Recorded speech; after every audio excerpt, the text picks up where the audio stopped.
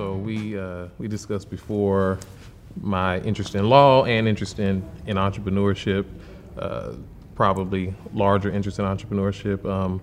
And one project that I'm working on is dealing with crowdfunding. There are lots there's a void of knowledge about it, for one thing, and then there are some misconceptions about crowdfunding, the Jobs Act, equity-based crowdfunding versus reward and donation-based crowdfunding. Have you dealt with that in your law practice? Yeah, absolutely. I think it's a real common question that I get from a lot of, especially entrepreneurs of a certain demographic. The younger, like college-age entrepreneurs always want to have at least an opening or a basic conversation about crowdfunding, and that all stems, in my opinion, and I'd be interested to know what you think, basically the internet and just headline reading, big capital letters, the Jobs Act is passed, congratulations, now crowdfunding can happen, and that's not really the case. But I mean, do you get the same thing from your people that you work with? Yeah, I get it more from the, not necessarily clients of mine, but just people who I talk to out in the community, and people who I deal with directly with the startup that I'm working on.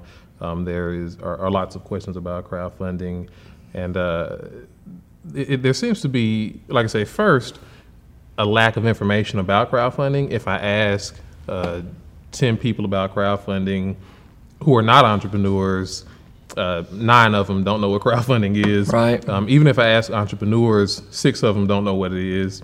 And of the people who do know what it is, maybe they could name maybe 3 crowdfunding sites. So for crowdfunding to be so huge, for Congress and the president to have addressed crowdfunding 3 years ago, really, almost 3 years ago, it's interesting that the general public is so unfamiliar with it. To me, that's interesting, and so there is that lack of information. Yeah, I think that's right. I mean, I always try to have a similar conversation when this thing pops up with an entrepreneur, because there's a legal question, a legal conversation to have with respect to equity crowdfunding, and then there's also a business conversation to be had about the same thing. And what I mean by that is, as you know, the Jobs Act, yes, did pass, but it passed with the requirement that the SEC and all the other agencies get together and pass the rules to implement it. And so technically, now, even 3 years later, as you mentioned, it's not legal to get out there and set up equity crowdfunding, whether it's on the internet or some other way, and sell to 1,000 people at $1,000 a piece. The rules have not been implemented for lots of reasons that are too boring for this conversation. But my opinion, and I don't know if you think the same way, is from a business perspective, you really need to consider whether it makes sense to pursue a crowdfunding round, even if it's eligible. And I'll tell one story that leads me to pose this question.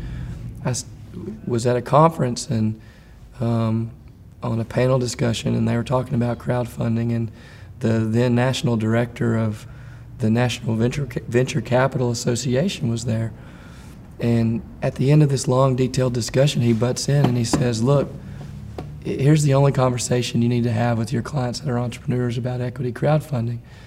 If you show up to my venture fund and your cap table has 748 people that have invested $1,200 apiece in all different forms of all over the place on the internet that you don't know personal, I'm going to look at it as the next stage of funding is too risky and too much of a hassle to be really interested in it. And I'm going to tell you to go clean that up and come back. And so I think a lot of your more sophisticated next round funding is going to be somewhere. That may have been an exaggerated story that he was telling, but maybe somewhere down that line. And so for entrepreneurs, it's important to think, what's my goal? Do I only need $100,000 and I can get it from, at $1,000 chunks in my community? Or am I going to do the capital S startup thing and need $100,000 now and $5 million a year from now, because if that's the case, you really need to be selective on how you structure that financing.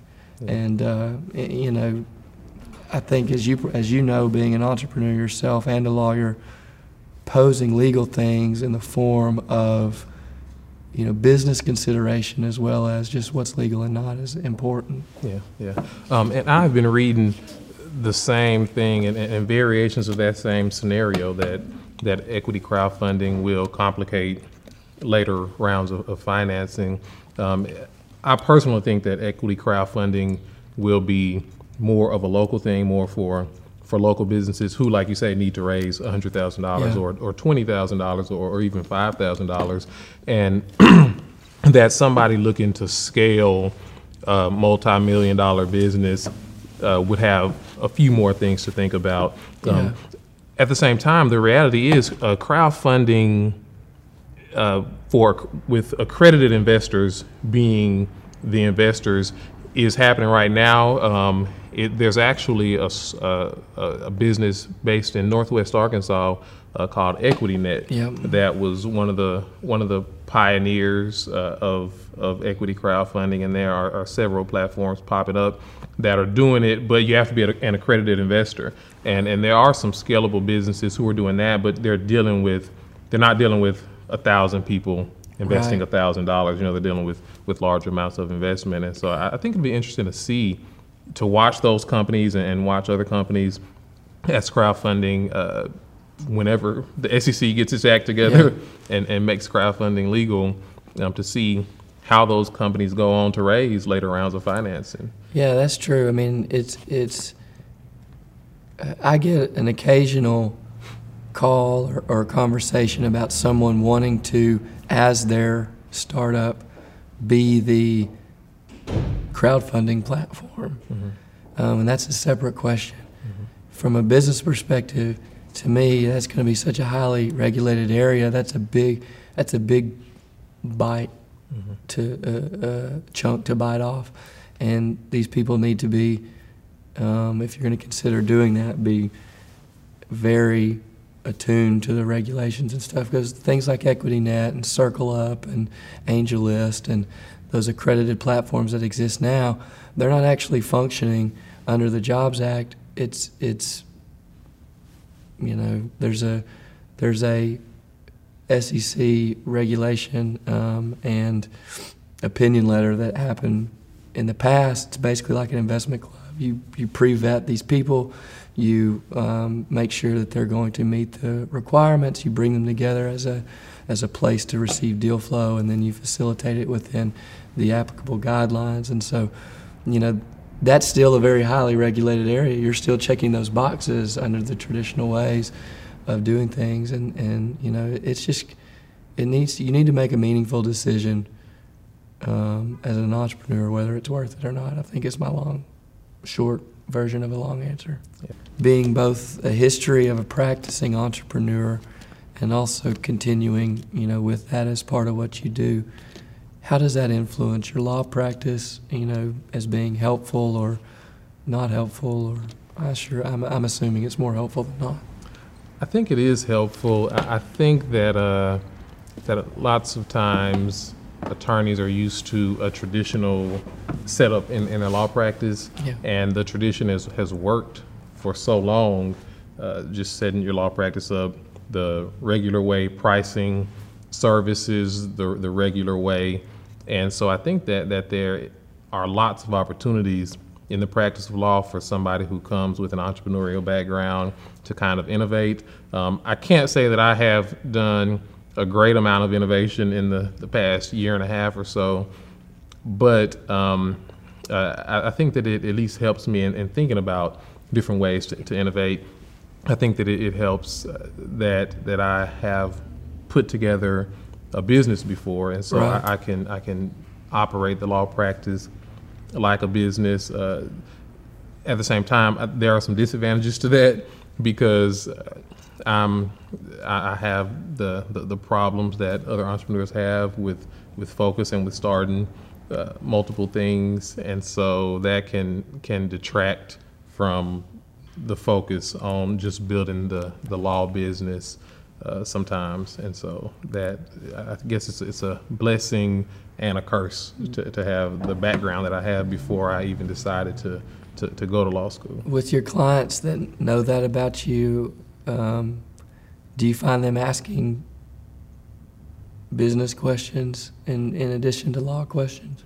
Yeah, they do. And lots of my clients right now are people who I know or people who know somebody who I know. Yeah. And so some of them will know my background, and some of them will just want to chat, sometimes, right. Not about what they are coming to me to receive legal services for, but just to chat, and business does come up often. Yeah. And I like talking about it too. I like talking about it with people, giving people advice about it. I wanted to do that before I became a lawyer. I like doing that, and so having the law practice kind of just adds to that, adds to the perspective that I can give. Yeah. And it gives me the opportunity to do it a lot.